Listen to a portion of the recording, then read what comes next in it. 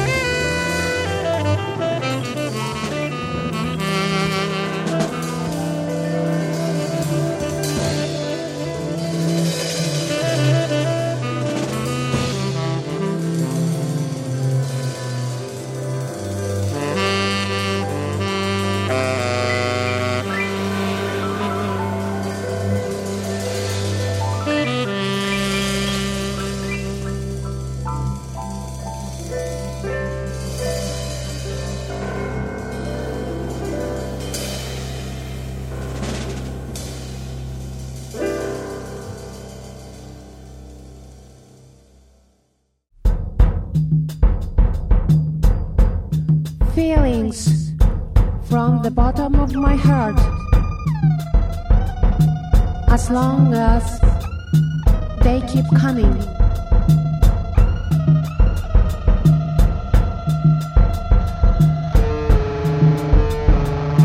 Emotions emerging from deep inside.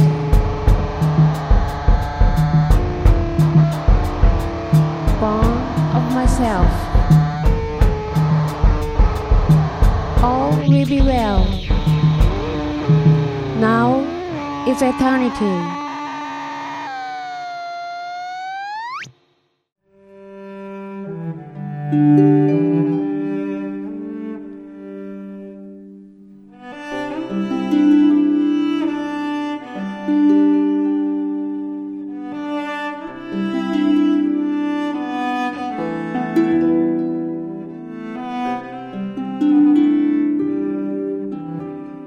What was said to the rose that made it open was said to me here in my chest. What was told the cypress that made it strong and straight what was whispered the jasmine, so it is what it is. Whatever made sugarcane sweet, whatever was said to the inhabitants of the town of Chugil in Turkestan that makes them so handsome, whatever lets the pomegranate flower blush like a human face, that is being said to me now. I blush. Whatever put eloquence in language, that's happening here. The great warehouse doors open. I fill with gratitude, chewing a piece of sugar cane, in love with the one to whom every that belongs.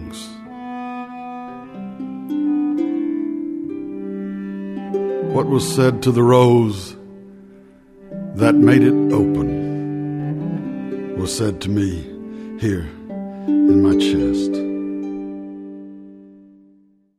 Watt from Pedro Show.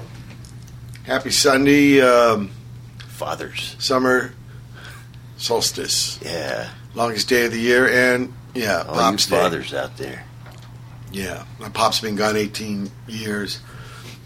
I was pedaling. I had to pedal late today because it was a late gig last night. Redwood. Blew a lot of clams. So did an act of contrition on the rocks there at Royal Palms. Glory Man was the most obvious And, one I've ever seen. Oh, yeah, I should say, we got some guests. Joining me and Brother Matt is Mr. Bob Stiers, Mr. Hello. Twan, Mr. Joe, his buddy Mr. Kevin. Hey. And you people can't see it, but maybe you can hear it.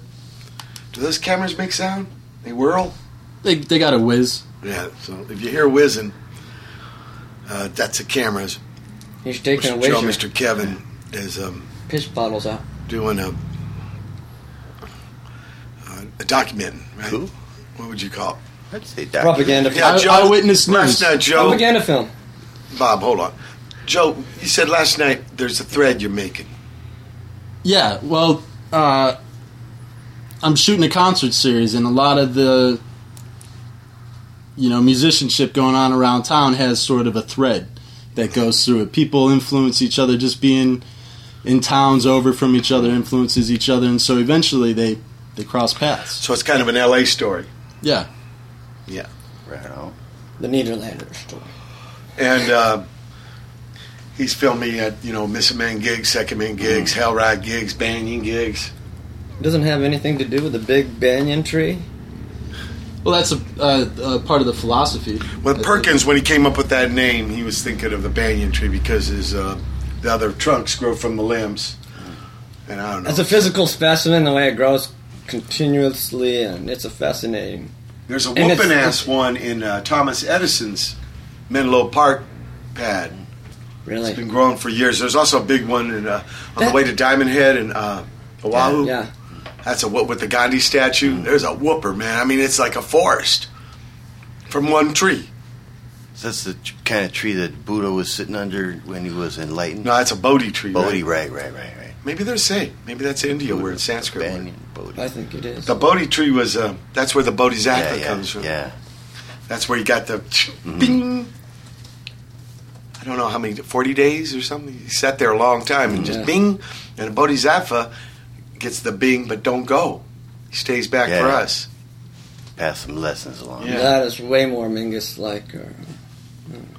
Mingus? No, not Mingus. Charlie died an angry man. Like punching No. Jackie McLean, right? Yeah. No.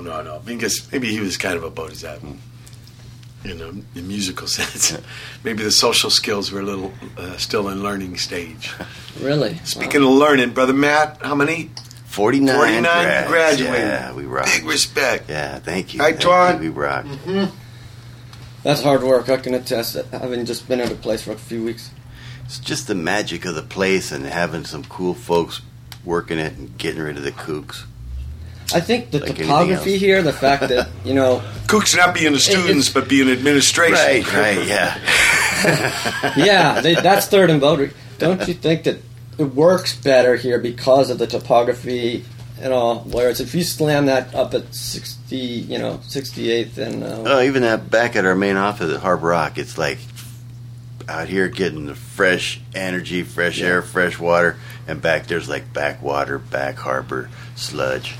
Now, what do you think about when high school gets? Because Pedro's getting a new high school. Yeah, called Angels Gate.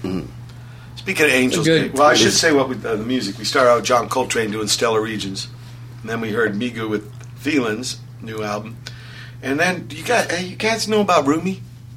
the poet. Yeah. From like 700 years ago. Well, that's Coleman Barks reading What Was Said to the Rose. He wrote some trippy ass poems. Yeah, man. he's like I older. think he lived in that what's called Afghanistan or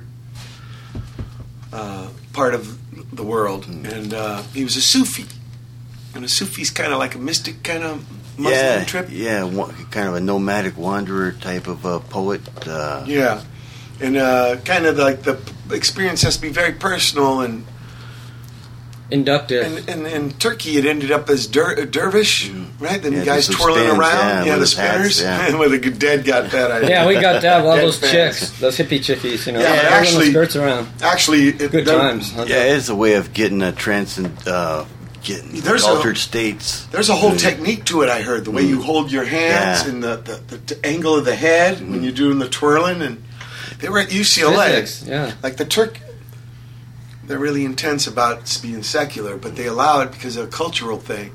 And there's a troupe touring around and doing that thing where they kind of coordinated. Yeah.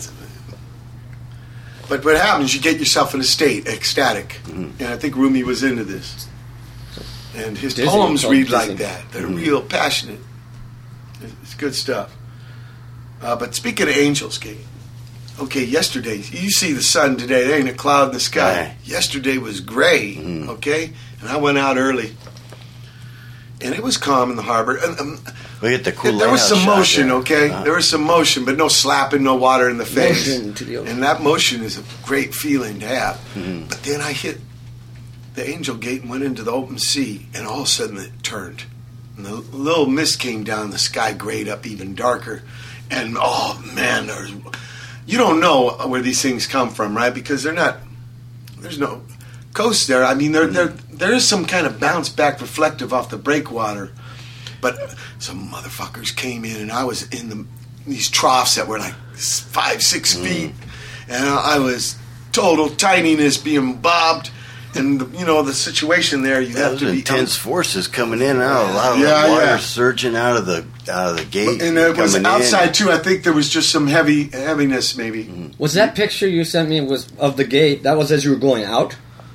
Yeah, no, that's me coming back and being so grateful I made it because I got out there and the shit caught me and I had to plow into it. I couldn't bring her about. Because if I turned the beam on her, she'd roll me. So I had to go right into them. And, of course, it's carrying me more and more out. But I had to wait till the sets died down so I could bring her about. But there's this reflection thing off the breakwater. The opening's only so big. And then they're coming off back on. And, man, I'm not much of a man, so I'm not saying get brave. But you got to stay calm. If you fucking wig, Yes, if you keep... Got to get both hands on that fucking paddle because it's That's a when you have to balance be bar, and you just got to wait it out. And I'll come around when she lets me. And fuck, I mean, it was intense.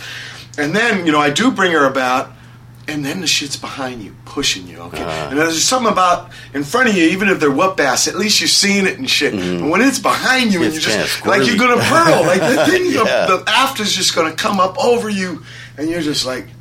Just don't want to roll her. Now, my yak's a little one, and it's got a big hole, though. So she'll swan. I don't know. Like, maybe you don't have a skirt on it. That could easily be turtled. But if she turtled, maybe it would capture air and not let her sink. But if she caught water and didn't turtle and just filled up, she'd go down. I know. Water's so heavy. Yeah. It does have a back compartment that'll keep the little wheels in with the rubber lip. I don't know. I've never tried it. I've never yet have gone. The sit on top, you ain't got to worry about that stuff because they always float. but you get wet in those. Anyway, I was getting a little wet. You got to know how to play it. You know, Keith Moon, the story about him. I don't know if you know how to play it. I think she's playing you, and you just got to hang on when something's filling up, beg for.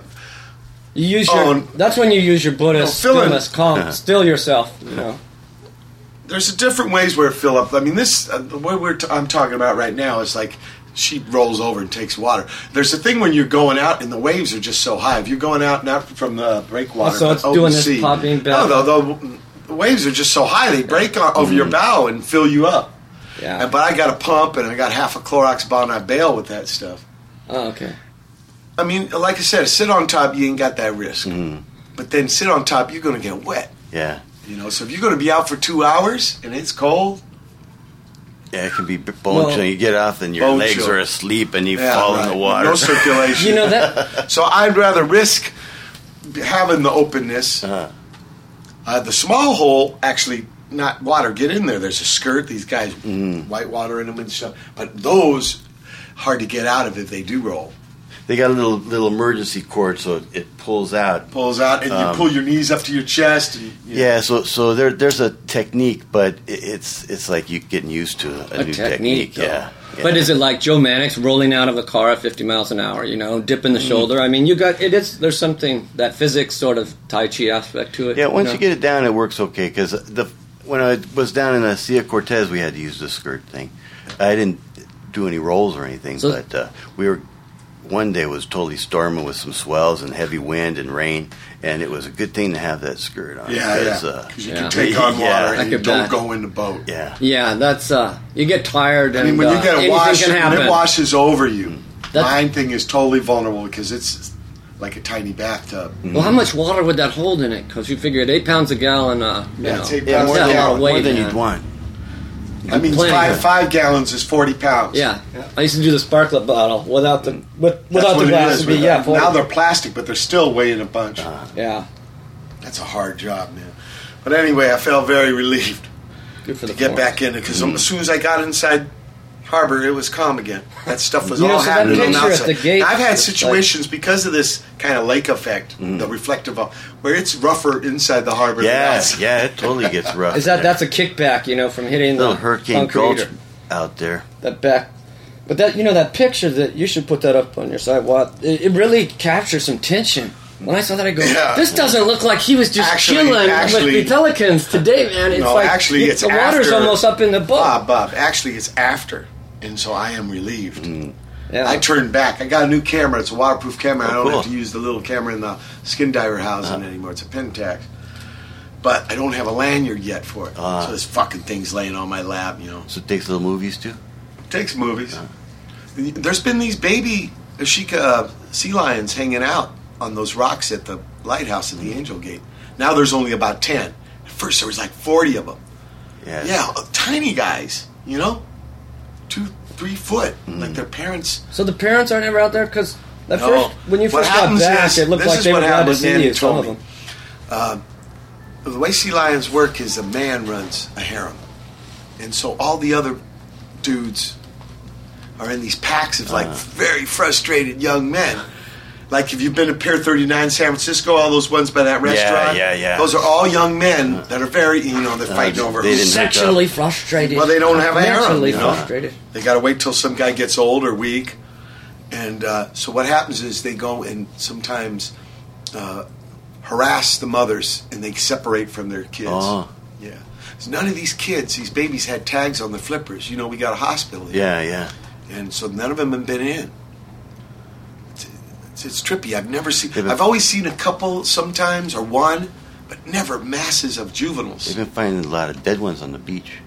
Really? Yeah. Yeah, I just read an article about that. They're washing up malnourished everywhere, all over. They kind of hide those. But there was a bacteria getting in the brain and making them insane. But there's too many seals. A lot of that information is suppressed. It's like even just how too many. There's a lot of competition for that food. They don't really have any. Also, all these shores used to be their lands. And you remove so many things, like, I don't care if it's abalone, but so many things aren't there that have that synergy. There's not too many sharks gobbling them. Yeah, they're hurting, right? Yeah, but they also they're home. It's hard for them to be at sea, especially if sea gets rough. It tires them out. They don't always stay at sea. That's why you see them piling on the buoys.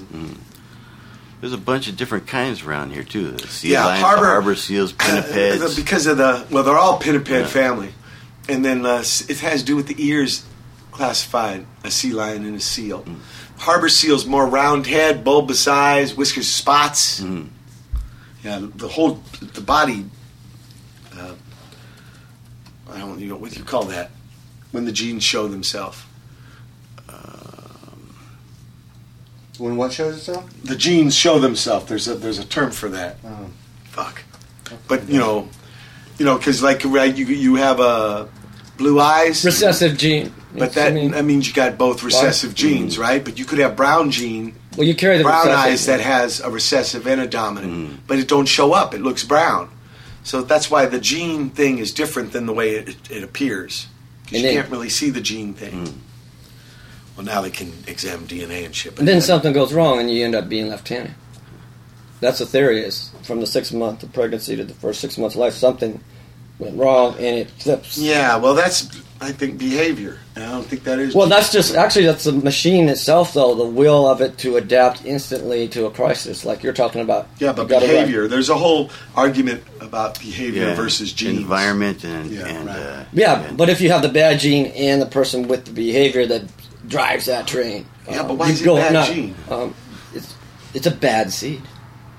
I don't know about that. It's a bad seed. You never saw that film? You haven't? One of the greatest classics of all time. So it was kind of scary to teach us respect to the ocean. Never get too overconfident. Sea is something else. Like these 2 cats last week who tried to go to Santa Barbara. You know about that? Yeah, the dudes in the boats and they just started sailing and they want to go 100 miles. Yeah, the Coast Guard, all those they were looking. I think they found parts of the boat. Really? Not them. Yeah, they were missing for a while. Just scored a boat, no experience. Young guys, early 20s or something. You got to know. There's a Croatian saying, "More, more," or something like that. The ocean can, because it can. Yeah, it can do whatever. It's a Croatian saying, "The more." Yeah, means the ocean can. That's right. I never heard that before. That's fucking cool. I like that. Yeah, it can and will. And those are very wise Econo words. Yeah, totally. The ocean grandfather spent a lot of time fishing.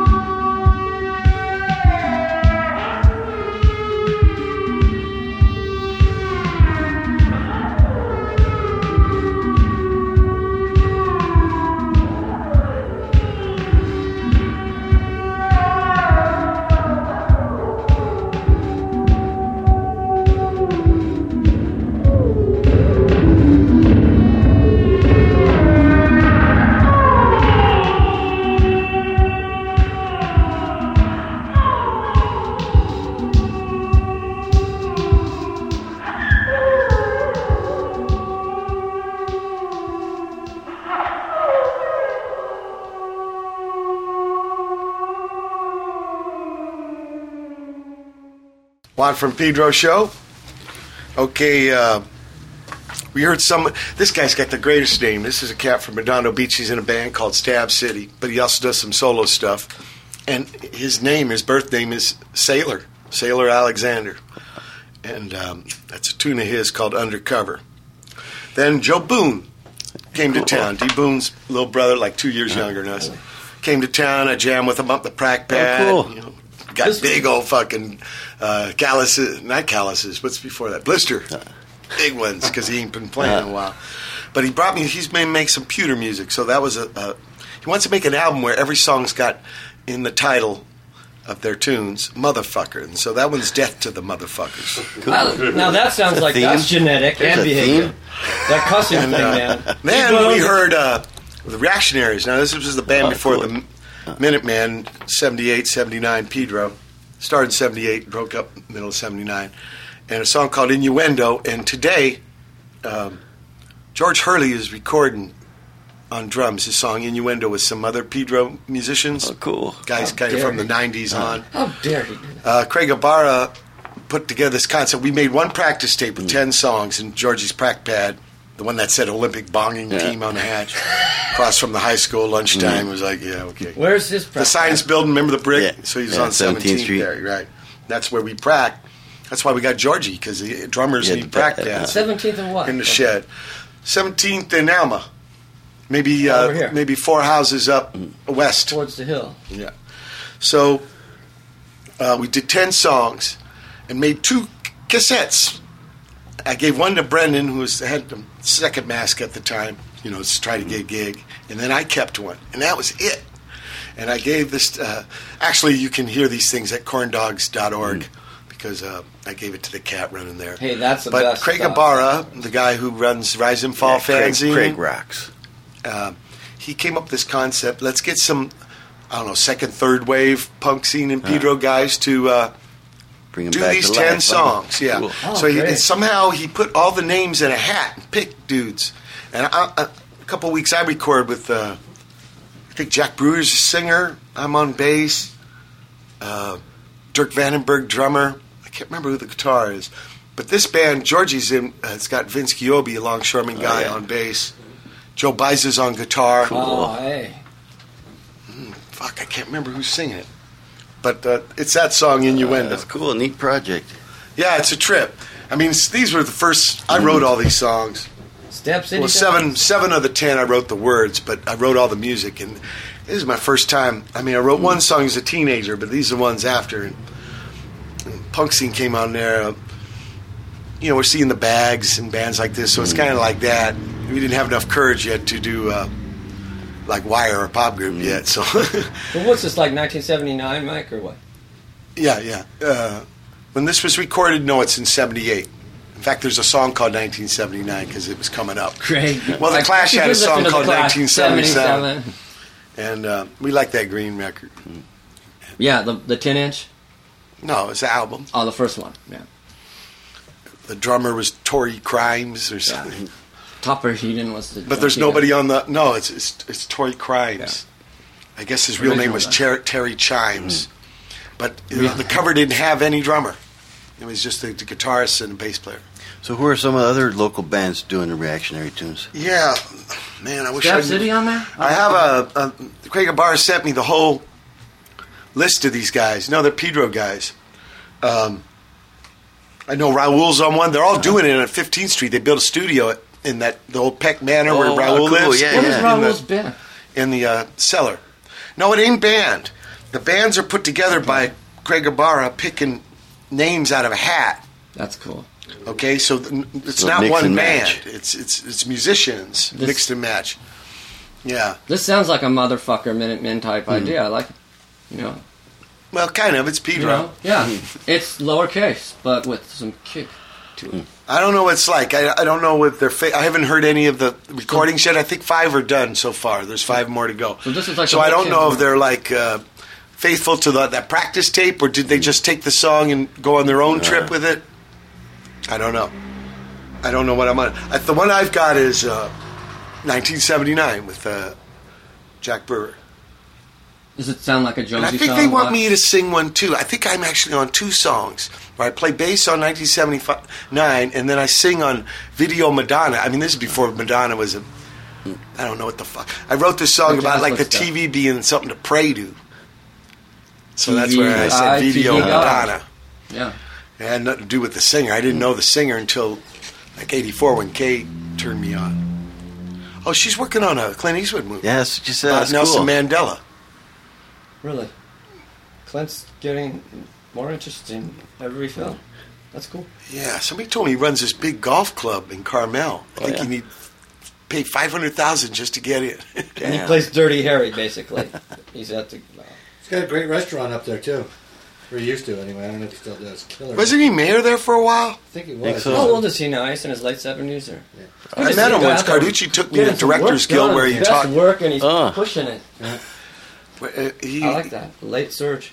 He took me to Directors Guild where Clint Eastwood was doing a tribute to his mentor, which was Don Siegel. I think played Misty for me. Okay. And Siegel comes out of this 64. Place where he was making montages. Like in a film, if you want to see like give the sense of a bunch of times went by. Flashback. So you have a bunch of calendars, pages flipping. That's like a montage. Yeah. So he learned how to work really cheap in Econo and studios like that. Montage. And he's like a mentor. So he's given this. They showed that movie and they showed The Beguiled. That's a good He's, one. I think, the only man in the movie. Oh, wow. They end up poisoning him with mushrooms. He's a Union soldier with a bunch of Confederate women. Makes them all kind of crazy. They cut his leg off or something. Poison. Did you ever see that? Anyway, see both that's these movies, and then he gives a talk. And then at the end, just so happened, he was right there, and I got to shake his hand. Cool. Clint. Wow. Eastwood. Yeah. Was he living in the moment? He seemed very together and calm, but not. It's all about me. Yeah, he's not all starstruck like type, when you of, shook type his of hand, dude. like someone I know shook hands with the Dalai Lama, and he said the cool thing was there's a lot of people, but he took long enough to lock in with you and send the energy vibe, you know. And that, he seemed like he was like a little cautious of a weird man. Yeah, like what makes a man start fires? He probably has that record, man. He plays it on the saxophone. Okay, get this. Last week, me and Raymond go and see Roger Corman talk. Yeah, it was very interesting. This guy in his 80s and sharp as a tack, man, and talking about making movies. I guess his autobiography is called How I Made 100 Movies and Never Lost a Dime or something. Yeah, that's how I started my film career. I worked my first 3 movies with Roger Corman. Wow, and, man, is he a sensei? He uses a lot of philosophy. Was he? He was a scumfuck. Well, I mean, it's true. He did make all those movies, Never Lost a Dime, because he didn't fucking pay anybody. Yeah, okay. So he has to do a hit run on the street because he doesn't pay. Did you like him as an artist? Oh, no, I wouldn't call what he 50 does 50 Is movies he more like directed, Ed Wood then? 500 he produced. Huh? Oh, he's done. Oh, it's produced. I've never worked with him as a director. So he's directed. He's not even like Ed Wood, because at least Ed Wood was passionate in the one project. He's on 50 million things at once. He's and just wants making to churn movies. it out. He just churns movies out. You know. Well, he's got a movie called The Wild Angels. Okay. Yeah. Oh, it's about bikers, and I guess they use some real bikers. Yeah. The back of their jackets say San Pedro. Now, I asked him about after the movie. I come up to him. You know, Raymond takes me to the back there. It was at the Hammer thing in Westwood, and. I said, "What's that about, the San Pedro?" I never noticed that before, but I'm watching it. And, he said, "Well, the big chapter is San Bernardino, San Bernardino. They didn't want that in the movie, but they said we got some people in Pedro, so use that name, and it's got the San, you know." Yeah. So he said that was fun, and I said, "Well, thanks a lot." I said, much respect." And it was the same kind of look in the eyes, like there's a very weird man there. So I sensed that, and I got right out of there really quick. I didn't have that for him. I sensed it in him. I wanted to liberate him. But if he knew you were in a band and sang a song about General Custer dying with shit in his pants, he'd have had a fit with that, man. He'd have gone John Wayne on you. He also said he took L in Big Sur, because if he was going to make that trip movie, he thought he should know about it. And he said he fell in the mud and just face down the whole trip in the mud. Oh, great. So, Twan, what's your experience? You can feel like you're in Vietnam if you do that. Roger, I worked a lot with his wife, too, Julie Corman, who's just awful person. And my first movie, as a matter of fact, it was called... Here's how Real life Roger experience. Works. Yeah. Here's how Roger works. My first movie, I was 23 years old, and with Roger Corman, it's the only place I knew where you could walk in off the street, not knowing anything about filmmaking or how it's done, and get a job. I worked as a grip, right? So it was called High Riders. And like when someone yanks your skivvies, your chonies No, the name of the movie was called High Riders, right? It's about these renegade bikers who grow pot. Wedgie. Right? Wedgies. So then here's how Roger works. They'll have a title like that. There's a flip side to that, too. What are those called? Melvin. You are. So anyhow, he goes through all these incarnations of what's the title actually going to be. So it starts off as High Riders, kind of boring, right? And then it went from that to... what's a grip guy do? What's a grip? Oh, that's a whole... That's boring. We don't need to talk about that kind of That stuff. and gaffers. It's boring stuff. It's technical. It's guys behind the scenes making a move and the shootings happen. Yeah.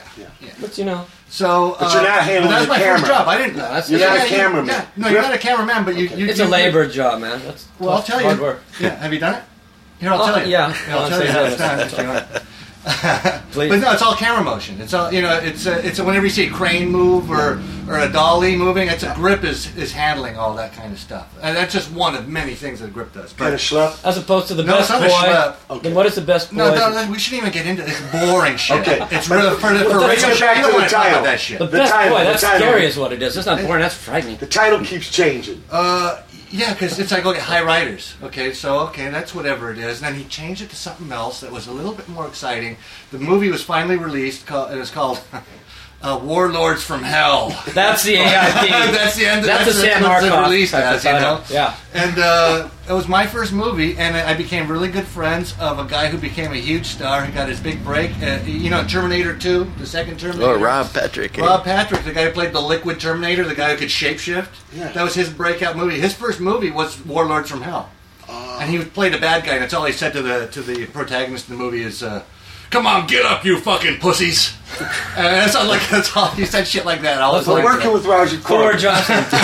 yeah, it's a Roger Corman. Besides changing movie titles, Yeah. what about some other insights? Oh, well, you just basically you work for Roger Corman to get an education in filmmaking. Yeah. One of Jack Nicholson's first movies, I think it was. That was a Hell's Angels. No, it wasn't the Hell's Angels one. It was the one that was redone by David Geffen. It was a musical, The Plant That Eats People. What's it called? Little Shop of Attack of the Horrors. Killers. Yeah. Oh yeah, Little Shop of Horrors. Yeah. Jack Black Nicholson, and one white. of his first movies. Francis Ford Coppola was one of his main assistants. Yeah. Venus Flytrap. There's tons of huge talents came through the school of Roger Corman. Okay. Well, he worked with AIP with Sam Markoff and that whole factory. They distributed a lot of his pictures. Who? AIP, you know. AIP was talking a lot about Roger Corman. No, Roger Corman. This is why Roger made so much fucking money, is because he handled not just the production of his movies, but the distribution. He didn't have So like Russ outside Meyer, distribution. yeah, smart. He would just Everything came back to him. But he was at No this middle- talk. He was talking a lot about AIP. Was he? Yeah. I see. That's so you know more about that than I. I don't. He was know talking anything about the it. Poe movies Yeah, but I don't know anything with about Vincent it. Price. And Yeah. Yeah. They did In fact, one of your old partners, I don't know if he's your old partner. You remember Colin Edwards? He had the band Bay of Pigs. Yeah. He ran Roger's studio in Venice Beach, which is now a big so-called artist loft complex. You know, but It's become a bad pig's den, really. sort of. And but Colin used to run that studio, and I lived in Venice Beach, and that became like my personal playground. It was fucking great, just going there every day, hanging at the studio. That's in fact, I produced the first Bay of Pigs music video, and it was called Plastic Pig, named after one of their albums. And the way we made it was. Roger had this storage shed in the back, right, where they put all their film cans. They're called short ends. When you're filming, oftentimes you might have 1,000. You buy a brand new film and you have 1,000-foot roll of film. Let's say through the course of production you only use 800 feet of that. You have 200 feet left. Yeah. That's a short end. Okay. So oftentimes the short ends just end up stuffed in a closet somewhere. So what we ended up doing with Roger, that shit's just going to rot there. So we took all that shit. Sold it to Studio Film and Tape, which is they buy used film, they test it to make sure it's good, and then refurbish it or whatever. And then they sell it at lower rates to filmmakers, and that's how we funded the first whole music video. Totally, econo. Just Just cleaning out the place. Yeah, because, well, the thing is, it's like it would rain, and that storage locker would get flooded, so the film cans that were on the bottom were just underwater. Oh, so man. Roger, they didn't care about that fucking film, so I don't feel like I stole anything. I just took that shit and made a music already video. wrote that off, so I mean... Yeah, exactly. No, I worked for an auctioneer. It's like, get it out of here. It was he had some intense advice for new filmmakers. He was saying, you're not going to get your movie in a theater. You got to go to the internet. Right. That's what he was saying, basically. Well, nowadays, yeah, it's all That's changed. what he was saying about these days. Yeah, right. It's all He's changed. saying, because of course, people were asking, I got a script. What do I do? And he says, go to the internet because they're not going to get your thing in the theater. You ain't getting nothing. The theaters are just so competitive. You got these $300 million budget movies, and it's like they've all got a lock on the contractual, with how many... Oh, it's there huge. was something huge about money. this Billy Jack anniversary, and he was saying back then you had to take, in these small towns, to the main theater in town and have a run there before you could go to the regular theaters. In the old days. Yeah. He was talking about his first film in the 50s, about some creature on the on the bottom of the ocean. Yeah. He said that opened up in like 500-600 theaters. Right. No you more. You could do that in those days. Yeah. No more. Yeah. He said nowadays... His movies for years, what they did is they just went straight to video and then straight to DVD.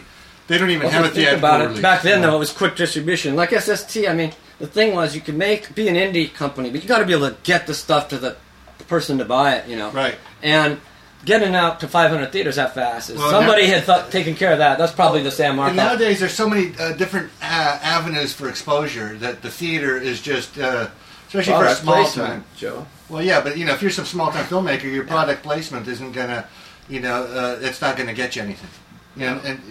Tecate's not gonna. They're not gonna give a fuck about it. It gets me to not want their product anymore. When I see it, you know what? I stop using that product. Yeah. Okay, man. Yeah. We're at the end of the first hour, June 21st, 2009. Watt from Pedro Show. Hold tight for hour 2. June 21st, 2009.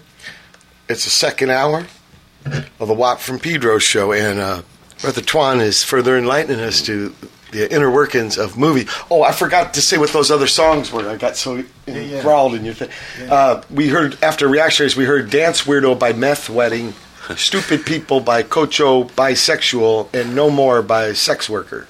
So, that's your weekly trifecta of sex-related trash? Where were we? What were we talking about? It's about that badass who retired. Oh, you're talking about how he ran a tight set. You're talking about grips. You're asking about grips. So I was just telling you, like it's not just a job anyone could waltz in on and think they can do. Just green. I was talking about my friend Herb Alt, who's just done one huge movie after another. I mean, I go to imdb.com and punch in Herb Alt and be blown away by his resume, but. Herb will work with, Academy Award-winning directors of photography. And that's usually who hires the gaffer and the grip. The key grip and the gaffer get hired by the director of photography. Because the director of photography is in charge of the look of the film and camera work and all that. So he wants his best people around him. Right. So Herb is badass. So Herb has all his own equipment, trucks, everything. And he's kind of like a live stage manager. I mean, he's right there keeping everyone... Oh, yeah, but even he's part of the mix. Big time. The energy, the synergy. But what happens on a film set, and it's fucked up. As a crew member, which I've been for many years, I backed out of it. I haven't worked on a film set in the last 2 years, but by choice, I mind you. But why? Why? Because I'm just being fed up. Yeah, fed up with how the business works. So it's not to say I won't come back to it, depending on the circumstances of what comes at me. But I'm fine with having walked away. For now. But I love movies. I just love movies. It sounds like it's like the record business at the high level, where you have to put up all the shit, all the cocksucking and all the your creative juices. Maybe this director of photography, he's got a crew that kind of... He's the guy that's the pit boss, right? He's like all... He's got like a regular team, right? Because they're used to each other. Yeah, and he knows what they're capable of. So like in Herb's case, right, the key grip, he works with a guy a lot named John Toll. John Toll's won a few Academy Awards for his cinematography, right? So what happens on a film set invariably is you'll have some director who'll say this, and these are famous last words, and all film crew members hate hearing it. Hey, I've got an idea. Usually means you're about to get fucked hard, right? So then they'll say, if we had the camera, up there, hanging upside down at this angle, it would be so fucking cool. And Herb will be taking notes, and then he'll think, okay, if what would that take to do that? And he'll sketch something out, and he'll send it to his guy at his metal shop, and they'll fucking fabricate the part, and the next day he'll show up with it, And they can do it. So they're innovating on the fly. So it's like freeform. Herb is such a badass that he can do that. Not everyone's in his position, but that's why he got to that level. Is he's a freeform. Oh, he's just inventing on the fly. Yeah. And he makes bank. He does really well. Yeah, but it's a hard fucking job. And but is he the guy that is the asshole who barks out the things? I saw them. They did Animal House where I lived, and Landis is upstairs smoking weed and doing chocho. And this guy was just a badass. And that's why it was a tight.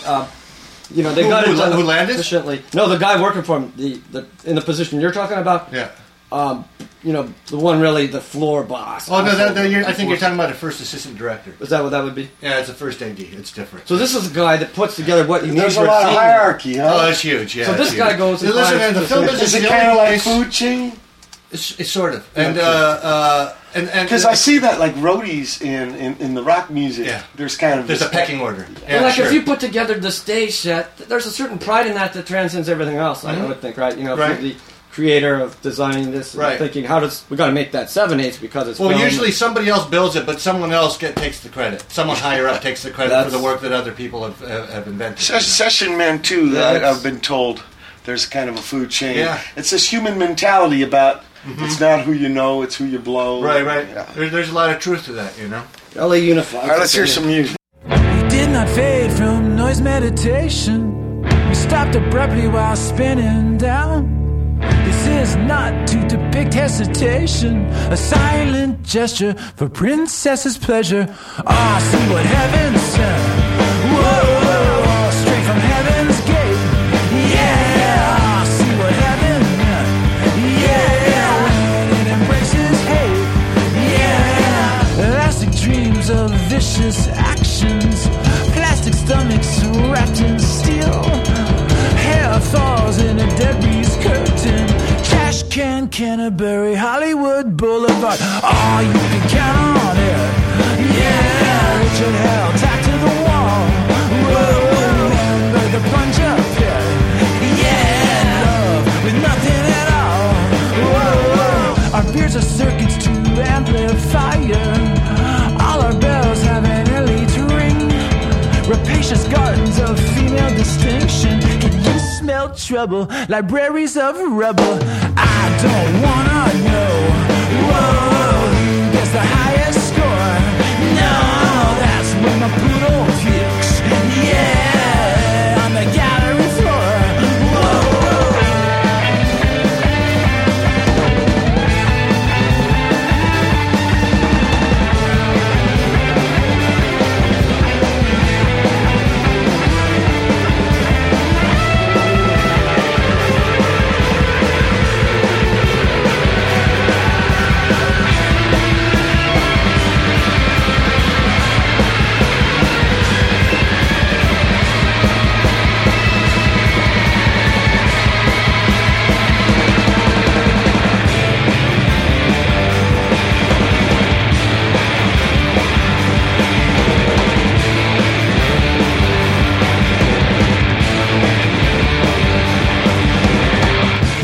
Fade from the noise meditation. We stopped abruptly while spinning down. Hair falls in a debris curtain. A silent gesture for princess's pleasure. Here comes Mary Rat. Whoa, Trudy, tacked to the wall. Whoa, take me back to Disgraceland. Yeah, love with nothing at all. Yeah,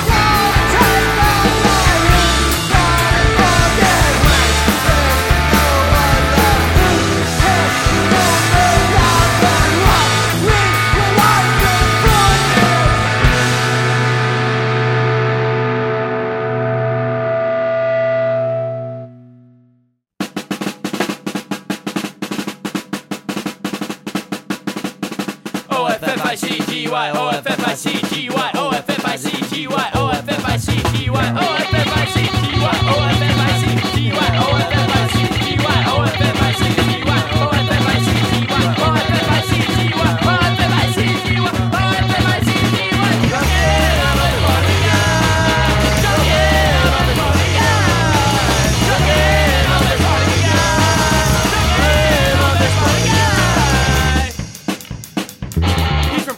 maybe Bed-Stuy. He's the drunken office party guy. Fucking my wife and I'm not sure why. He's the drunken office party guy. He really hates that band G.I. He's the drunken office party guy. Watch out or it'll be in your eye. O-F-F-I-C-G-Y, O-F-F-I-C-G-Y, O-F-F-I-C-G-Y, O-F-F-I-C-G-Y, O-F-F-I-C-G-Y, O-F-F-I-C-G-Y, O-F-F-I-C-G-Y,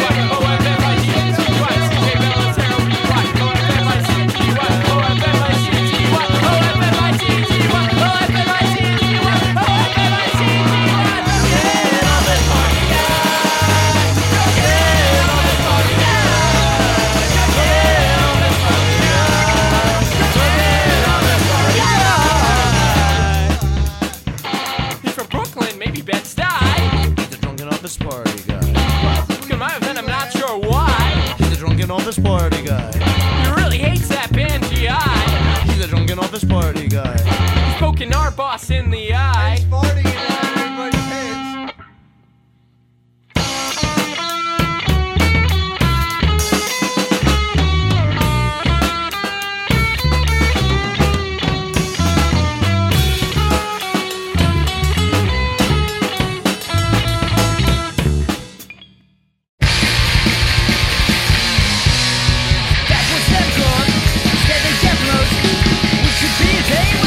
Girlfriend, so young, looking out at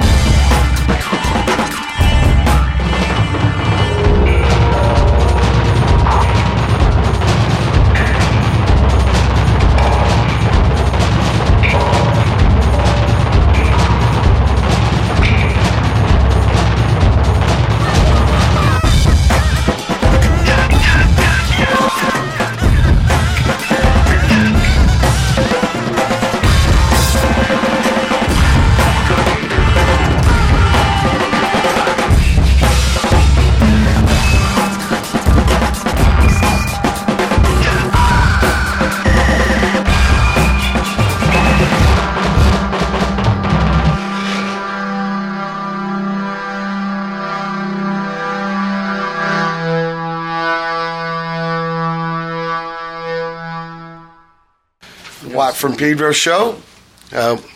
We had a enlightening insight from Brother Twan to start off second hour, and then we heard some music, something from the brand new Sonic Youth album, which is called Thunderclap for Bobby Pin.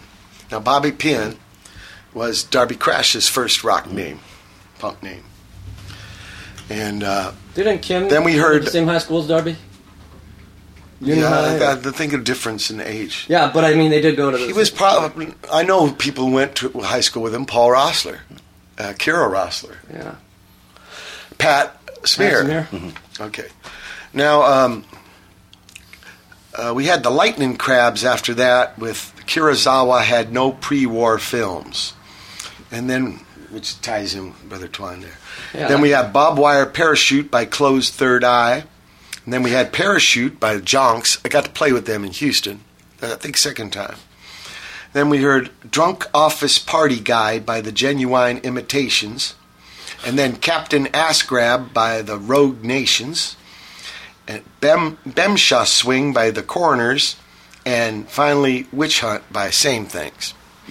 Now comes this part of the show that I really dig, is Brother Matt and his spin cycle. Cool, thank you. Crank it, man.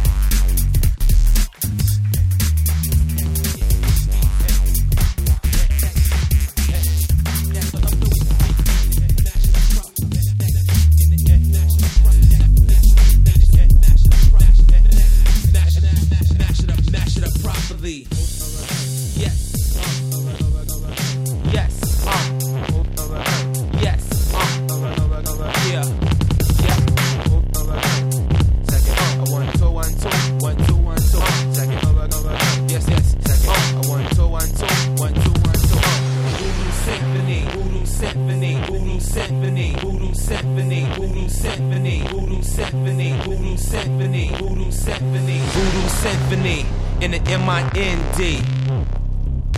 Wave valves rub on your brain valves constantly.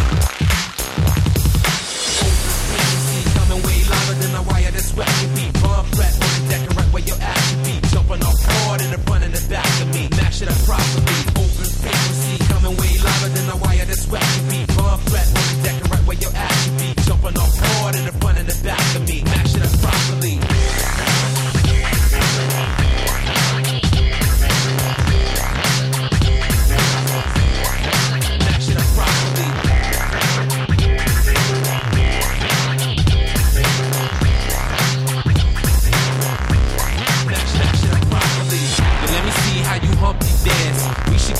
While we got the chance to, yeah, you know how we do. Old school, new school, and combine the two. And damn, it seems you doing it justice. I love the way you move it when we show up and bust this. Trust it, gets better, y'all. Cocktail, Molotov, sweat it off, digital to analog. Like that day. Like that day. Mash it up properly.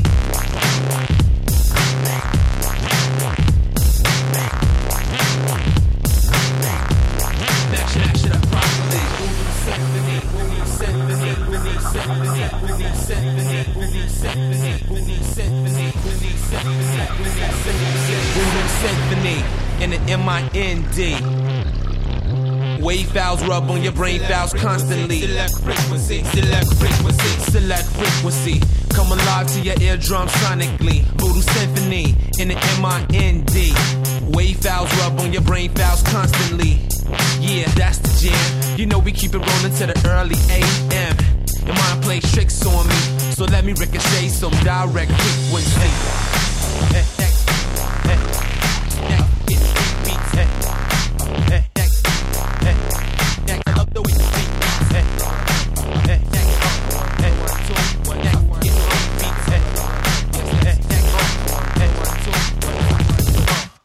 Let me see how you hump dance. We should get together while we got the chance to. Yeah, you know how we do. Old school, new school, and combine the two. And damn, it seems you doing it justice. I love the way you move it when we show up and bust this. Trust it, gets better, y'all. Cocktail, Molotov, sweat it off, digital to analog. Yeah, let me see how you hump dance. We should get together while we got the chance to. Yeah, you know how we do. Old school, new school, and combine the two. And damn, it seems you doing it justice. I love the way you move it when we show up and bust this. Trust it, gets better, y'all. Cocktail, Molotov, sweat it off, digital to analog. Open frequency, coming way louder than a wire that's swept your beat. Bomb threat on the deck and right where your ass should be. Jumping off hard in the front and the back of me. Mash it up properly. Open frequency, coming way louder than a wire that's swept your beat. Bomb threat on the deck and right where your ass should be. Jumping off hard in the front and the back of me. Mash it up properly. And be next to get freak beats all in your meat. And see you off the wall and falling asleep. Deep reach, sound, energy leak. Keeping heaps in heat. And be next to get freak beats all in your meat. And see you off the wall and falling asleep. Deep reach, sound, energy leak. Keeping heaps in heat.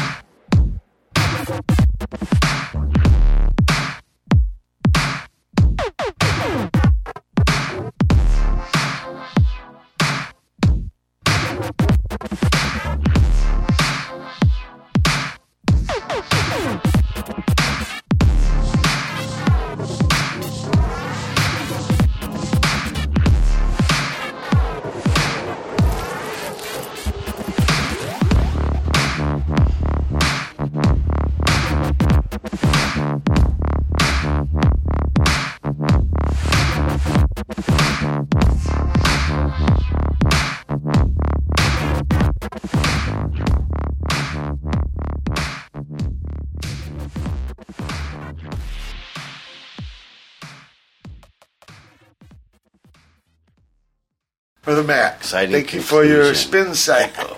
Cool, thank you. And what was the inspiration and impetus? Basic fat. Yeah, just into some fat beats. Had some bass Fat nectar. When's it? 29th? August 1st, I know he's going to be doing Juju beats. But you're going to see a gig, right? I just saw one like 2 weeks ago.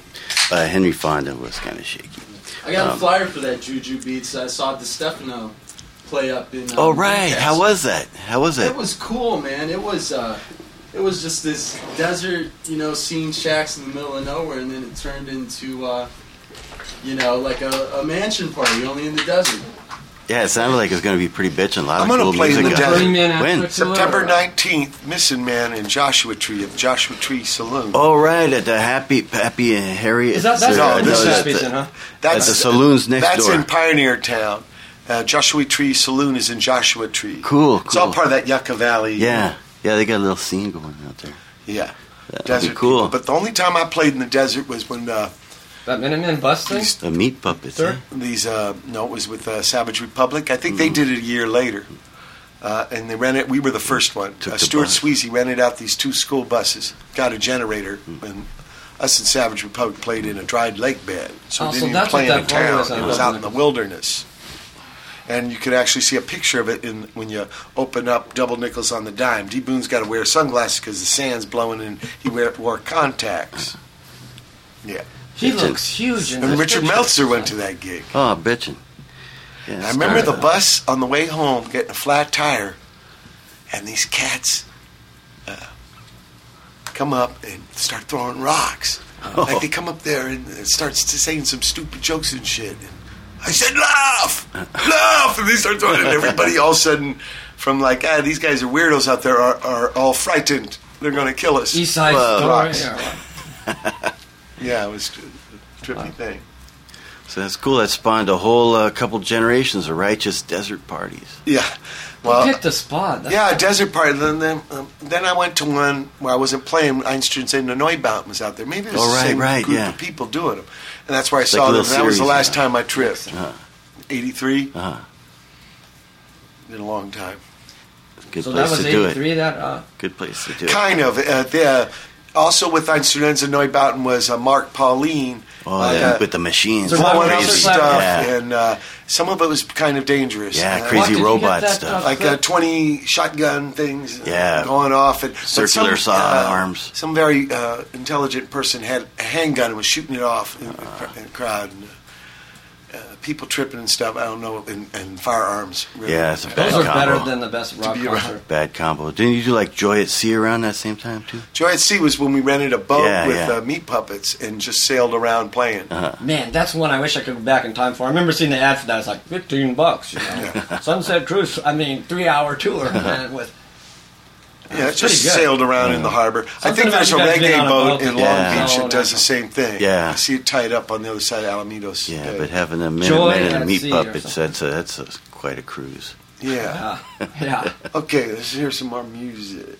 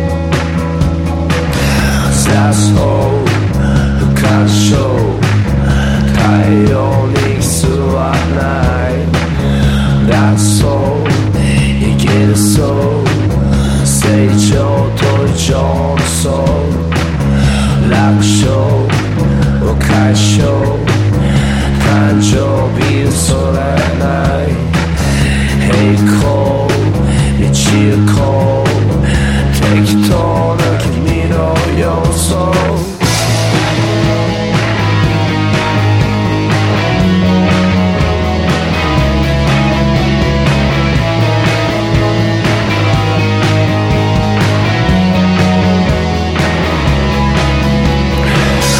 愛情使えそう冗談にキリがない心臓止まりそう成功がいらない妄想無感情再生する隙がない対象エモーション選択理由はない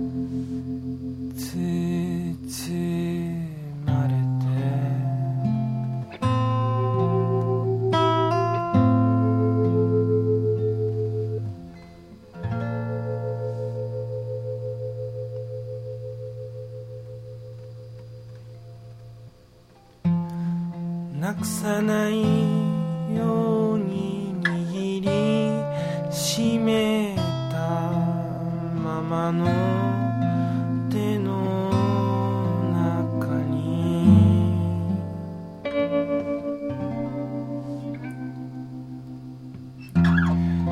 何があったのかはも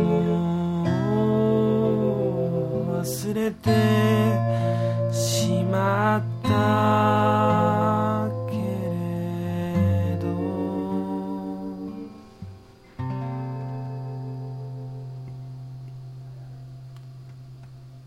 かすかな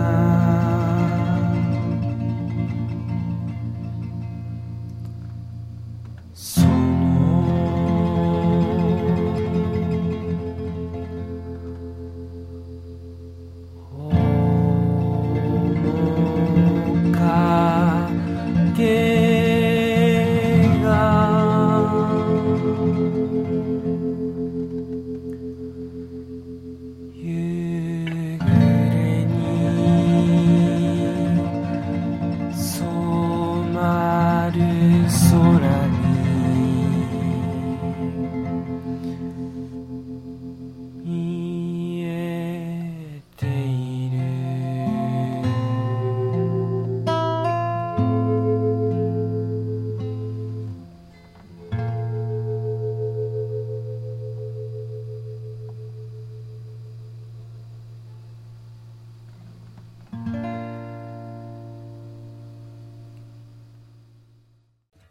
Mr. Nels Klein.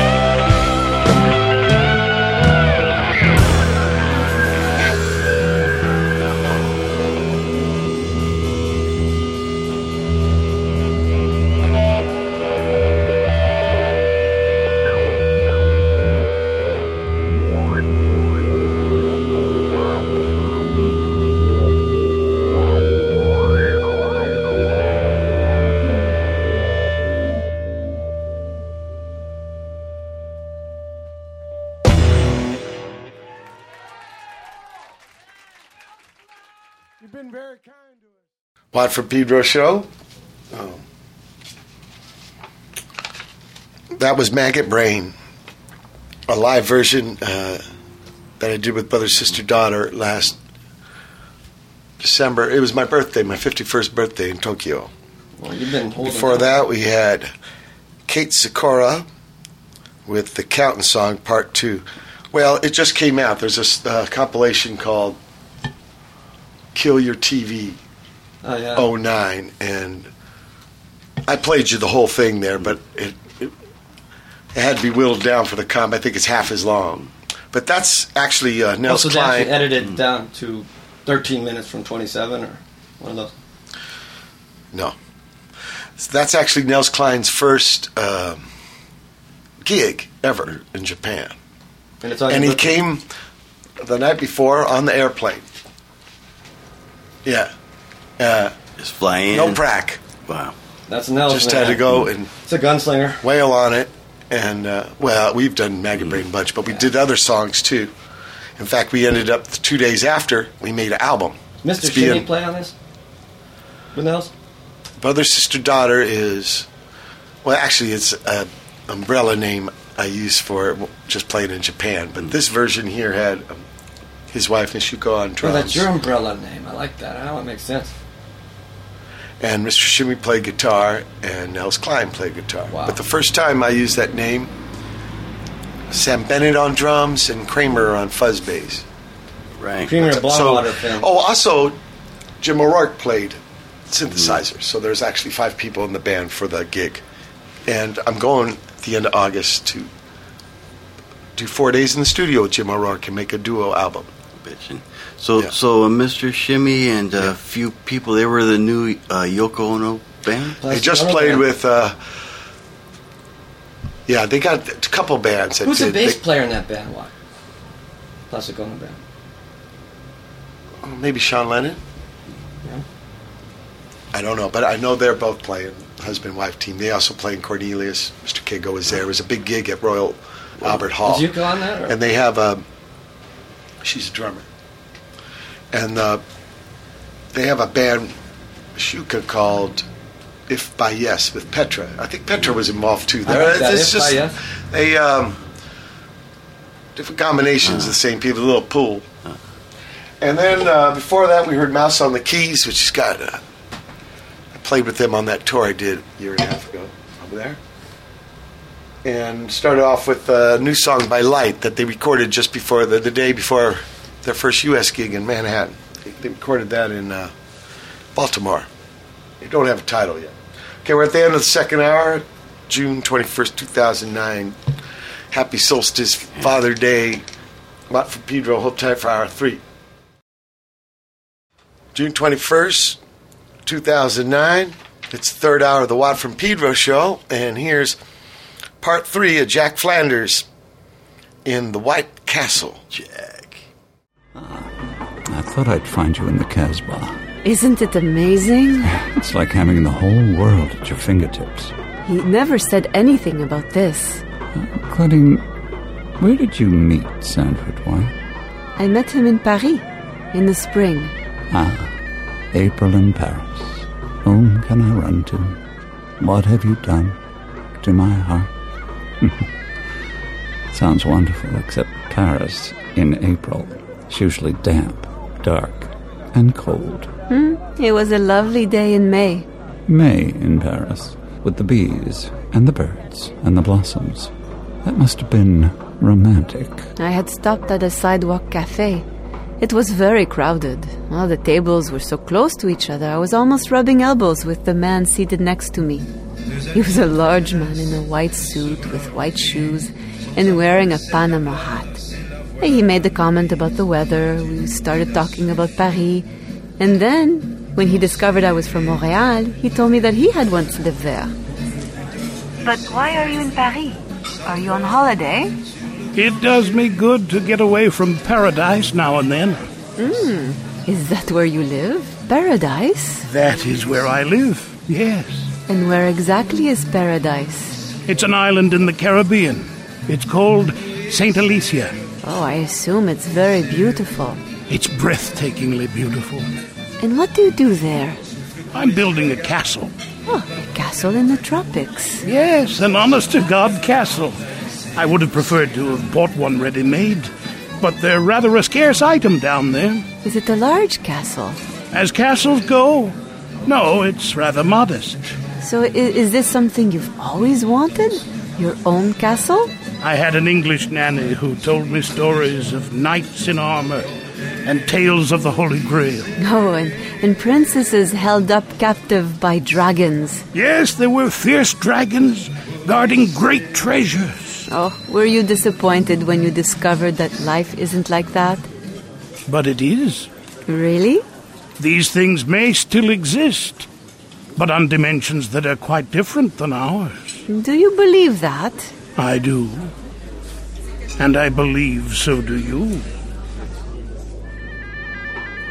And then he told me how he'd found the perfect location to build his castle. He felt it was on an intersection of earth energy lines. Oh, you mean ley lines? Yes, though I was skeptical. Why? Well, I felt if he had built his castle on a sweet spot, as he called it, that it may have been a sacred place, once used by the original inhabitants of the island. There were stories of ancient rituals. Sacrifices? Oh, yes. And even a lover's leap. Oh, a cliff that lovers would leap from? Life can be tough for lovers. Oh, it sounds like a strange place to build a castle. I don't believe any of it. You must come and see for yourself. I think you will find it's a very sweet and benevolent location that I've chosen. But why are you building a castle? Why not? What is life for but to explore? I thought you said you had retired. No, I can never retire. There's too much of life to experience. My castle in the moonlight is one of the loveliest sights you'll ever see. Trust me. A few months ago, I received an email from Sanford. There were photos of his white castle. He never mentioned that it was white. When I saw what he had built, I thought this was out of a fairy tale. Yeah, it's out of a fairy tale, all right. His own. What are you saying? I don't believe it. Why don't you believe? Well, this is such a state-of-the-art castle.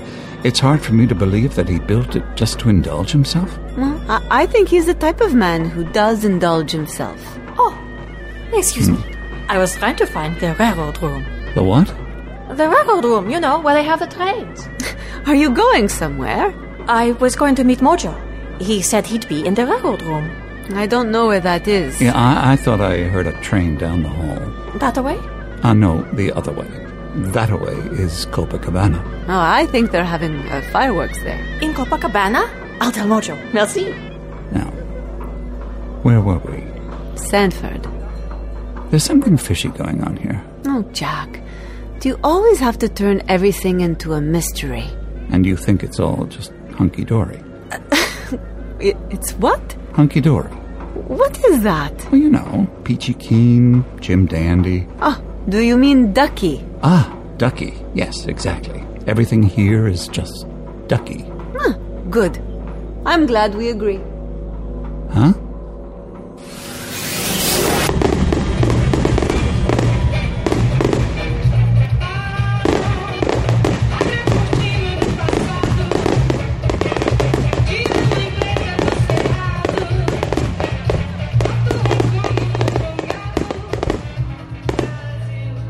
Last night I had a very strange dream. I met Sanford White. Mm-hmm. What was he like? I didn't actually see him. In my dream I was walking along the beach. There must have been a moon. Everything was in a sort of half-light, in black and white. I saw something in the sand. It was a seashell, you know, the kind you hold up to your ear to hear the ocean. Did you hear the ocean? I heard a voice. Ah, here you are at last. Pardon? Will you help me?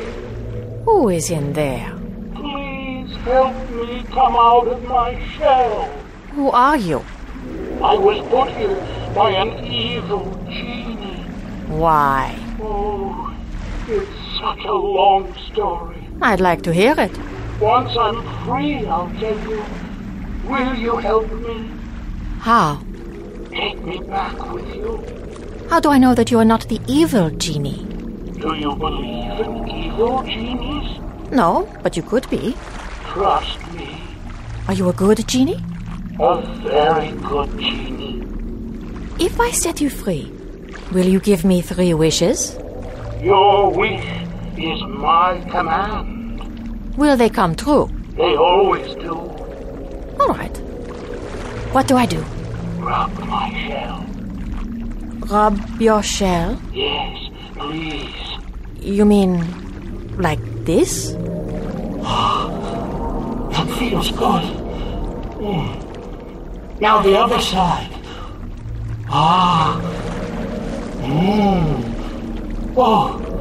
Oh yes. I love it. And then I woke up. Did Mr. Genie come out of his shell? I don't know. You're saying Sanford White was the genie. It was his voice. But here's where it gets creepy. When I woke up, there was a seashell on the dresser. And my sandals were covered with sand. Do you sleepwalk? Not that I know of. Did you listen to the seashell? Of course. No. Did you hear anything? I heard the ocean. No genie. No. I even said, hey, anyone in there? The shell had been vacated? It was a very strange dream. Maybe while you were sleeping, the genie climbed out of the shell. You mean he's running around free in the castle? I guess we'll find out. Then when do I get my 3 wishes? Oh, well. I think the only way you're going to get them is to dream on.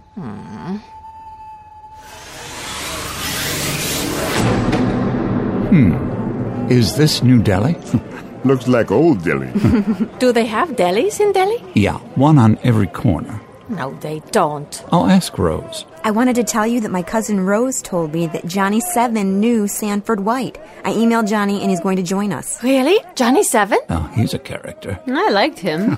When's Johnny coming? He's flying in this morning. There's an airstrip on this island? His plane has pontoons. Well, the more the merrier. But where is Sanford White? Does he have a plane? Oh, he probably has a teleporter. Does anyone remember their dreams from last night? I do. I found a seashell with a genie in it. Oh, yeah? Did you make a wish? I wish I had. The genie's voice was Sanford White. He was in my dream, too. Hey, is that Johnny? I think it is. I'll tell you about the dream later.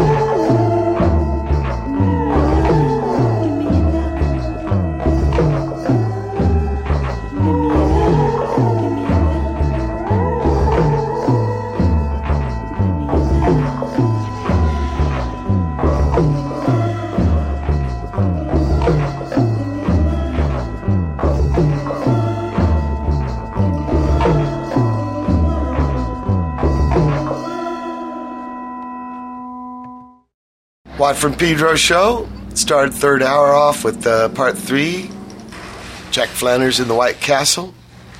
Then we heard World's Tiniest Rainbow by Secret Codes.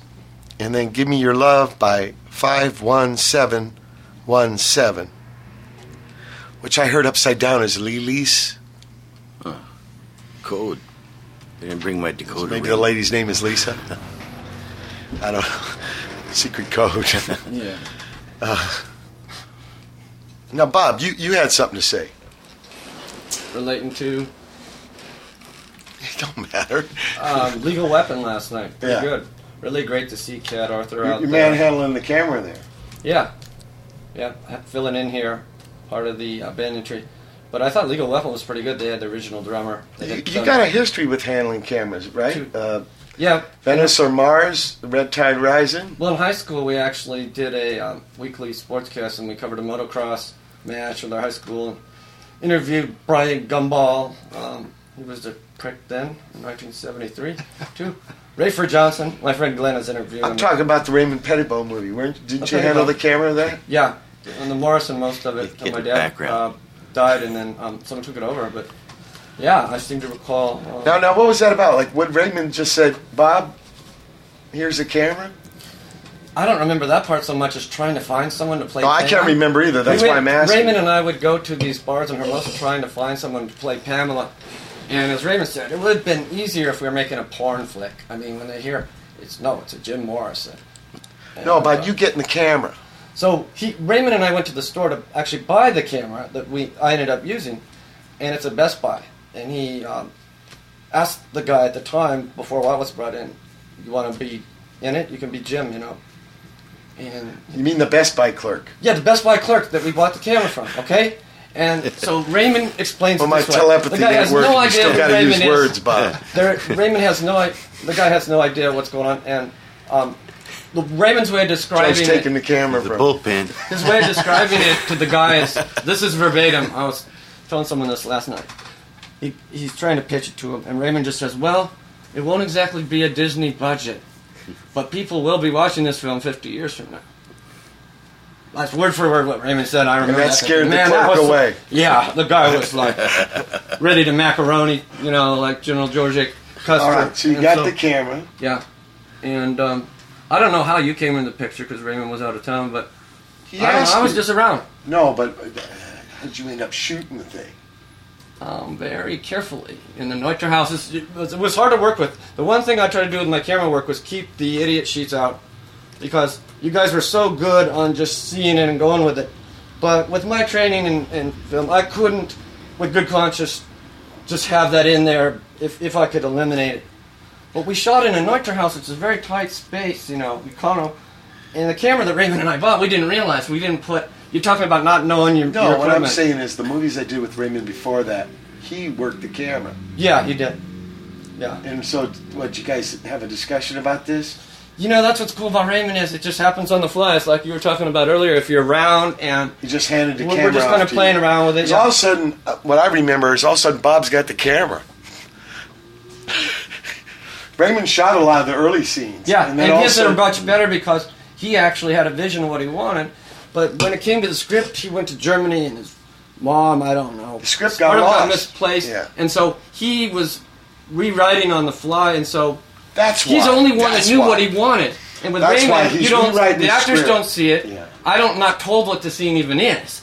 So that's being creative, is when you have no idea what it's even about, and you have to go with it live and create a rhythm. You didn't know where the camera was going. No, and the limitations of the room, in terms of the camera we bought, was in too tight. In the Neuter, I couldn't bring it out far enough to really... So, the limitations, I'm not saying that's the only reason it wasn't great, but the parts of Raymond shot where he's shooting their feet. See, he had seen this like Ulysses, you know, and it was in his head. Right, he had that film in his head.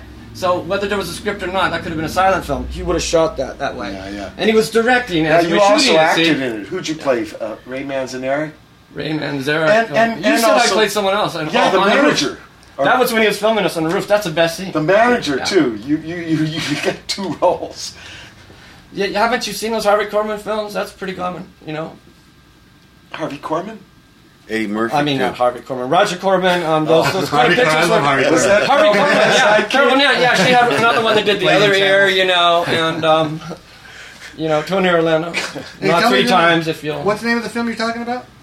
This is Red Tide Rise in Venice or Mars, and it's this kind of a take on Jim Morrison's later days. Just before he goes to Paris. Well, it ends up in Paris because I end up dying in the bathtub, but my ghost comes back. I got these leather pants on. My dad had died when I came in and saw that a few months back. When I finally got the thing, I go, "Wow, man, this is." They went Satiricon on this. It got pretty. Now I was there in Paris the 36th anniversary of his death. Yeah. And there was a cat. We played the gig. Was it like June 5th, June 6th, June 4th? Like July. Somewhere early July. And there was a guy at the gig who said he was in the club that he last was to. And he actually died in the shitter of the club. And then they took him to his pad to make it look like he died in the bathtub. And it was too strong of a dose of heroin or something. It's like Janice. She got hit with, got some good stuff for a change, and just boom, gone. They say she was last at Barney's Beaner, or her car was parked. Yeah, that's on the Graveland tour. Down the block. That's the first stop on the Graveland tour. Almost. Yeah. Let's hear some music.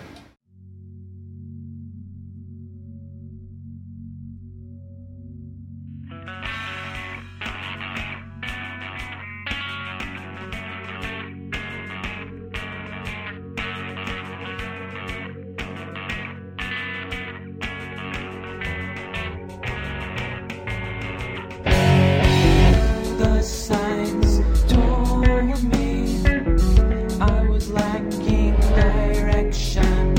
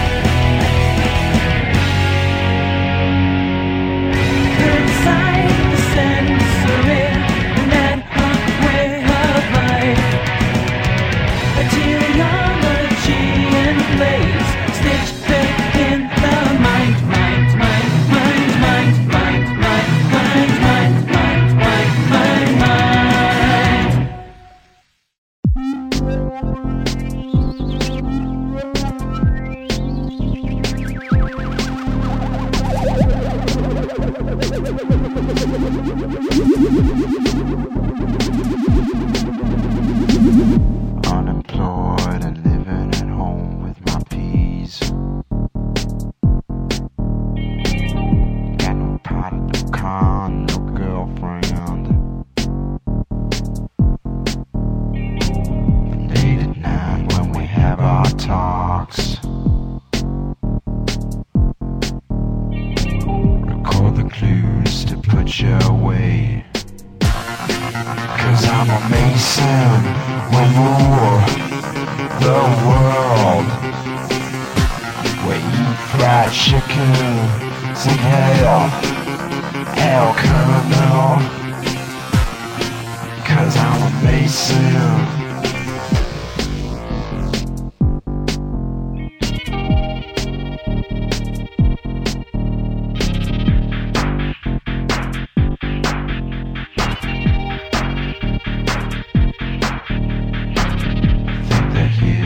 Take me away. Should have seen it coming. I think they think I said too much. Apologize for the misunderstanding. We're not the Masons, don't breathe a word. We're not here. We don't rule the world. We're not the Masons at all. Don't think about us. Just do what you were doing before this big mess.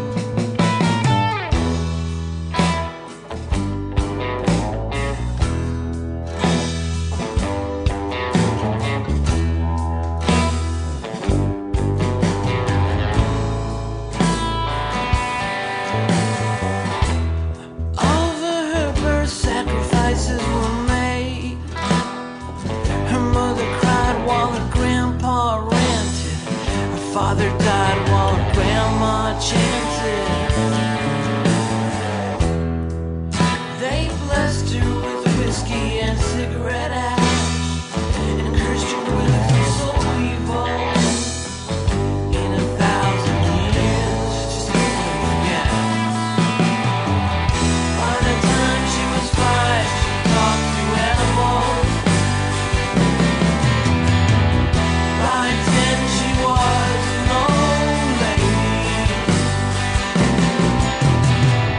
Love and hate before she could speak. Evil and violent before she fell asleep.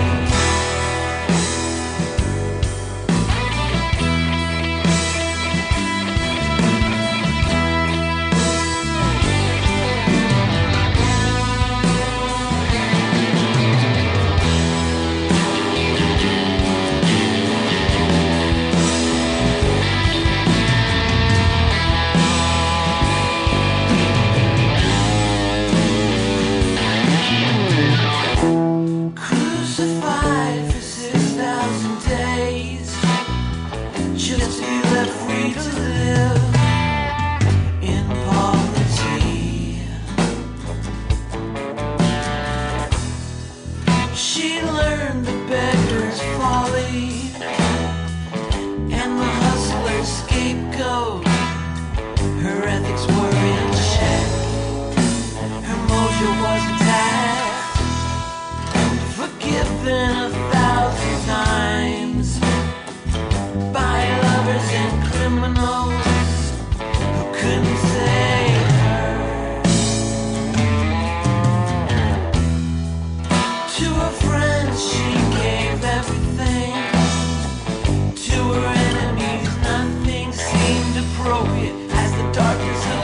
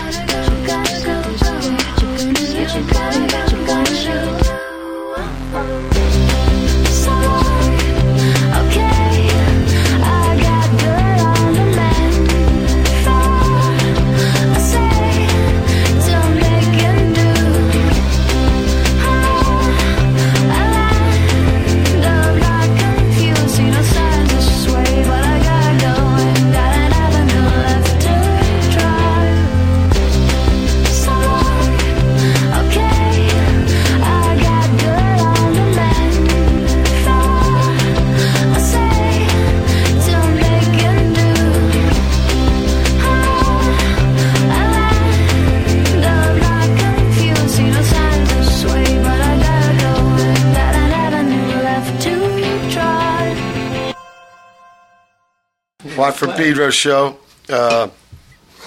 Last music for the show was start off with Rara Avis, or maybe it's Avis, because it sounds like Latin. Rara Avis by Muzzled Hymns. I heard that the Palos Verde and Pedro guys. Oh. And then we heard Freemasons by a Chicago band called The General. And this cat told me that The General, who knows The Prisoner? Yeah. Prisoner. Number 6. There's a episode called The General. There's some kind of like speed reading program, but it's actually a way to implant mind control. Oh, it's like NLP stuff. And yeah, right. And the guy's like, there's some television program. I'll teach you how to speed read or just quick learning. Speed learning. But it's actually buying the party line and stuff. And the General actually is a pewter. And he defeats the pewter by some kind of paradox. Like, I don't know. This is false. He makes it time out by going or something into like that. No, he gets an infinite loop. Yeah, it's like the gerbil's running the wheel, so it doesn't comprehend. Yeah. This is not true. This is a lie. Yeah, it keeps defaulting back to it's the alpha and omega. Wait, it's either on or off, and I don't know. God, I should know it because I've seen it like 30 or 40 times. I'm not familiar with it. Well, there were 17 episodes. Yeah. At the time, 67, 68, when it was being made. Yeah. Black and white. Or is it 60? No, it's color. It's In TV fact, show. it was the most expensive television show on the planet. It was $100,000 a show. Yeah. This guy, Patrick McGowan, who died a few months ago. Secret Agent Man. Had a show called, it actually was called Danger Man. When they brought it to U.S., they called it Secret Agent Man. P.F. Sloan. He was good on And those he had a Columbus, very successful show, so what they said was, we'll give you a show where you direct and write. And he only wanted 7 episodes, but they said, we can't syndicate it, so he had to add 10 more. In the middle of some of them, he did Ice Station Zebra. And a trippy man. Actually had to move to L.A. because the last episode was so lame. A lot of people thought it was a lame ending, and they were threatening the kids. And was it editing? Bad editing? No, the plot was just too... The spectators can be brutal, can't they? Yeah, man. That show was cerebral, though, you know? Yeah, it was a great show. I didn't know it was time. color till I got the DVDs. I never saw it. Well, I we saw had it black as a and boy. white set when it was on. Same That's why with I me. think of it Same that with way, me. you know. But it's not. It was color, and it was made in this place called Port Merion in Wales.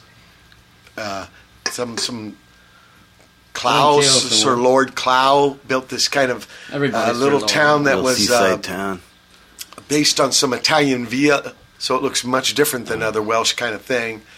In the village, you can go there, and maybe one day I would like to.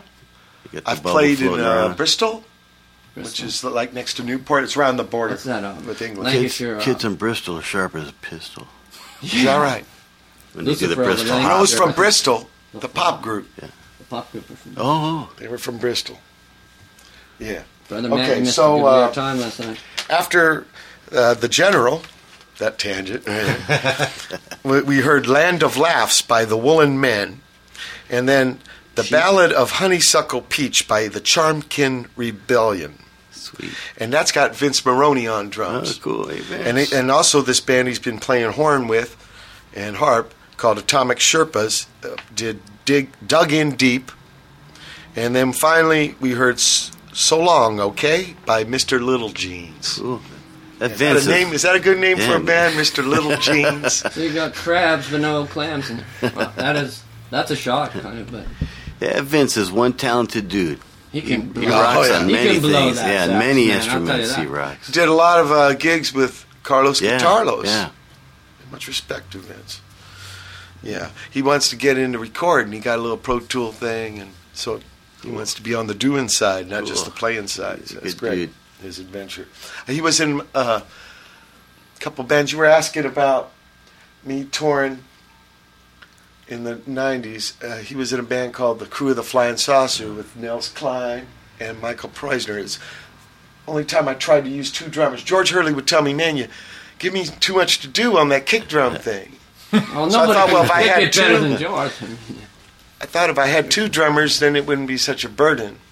But it was a weird chemistry. That's hard to Although set up. Vince Maroney, great drummer. In fact, later I had him in a band in the late 90s called The Pair of Pliers with Tom Watson.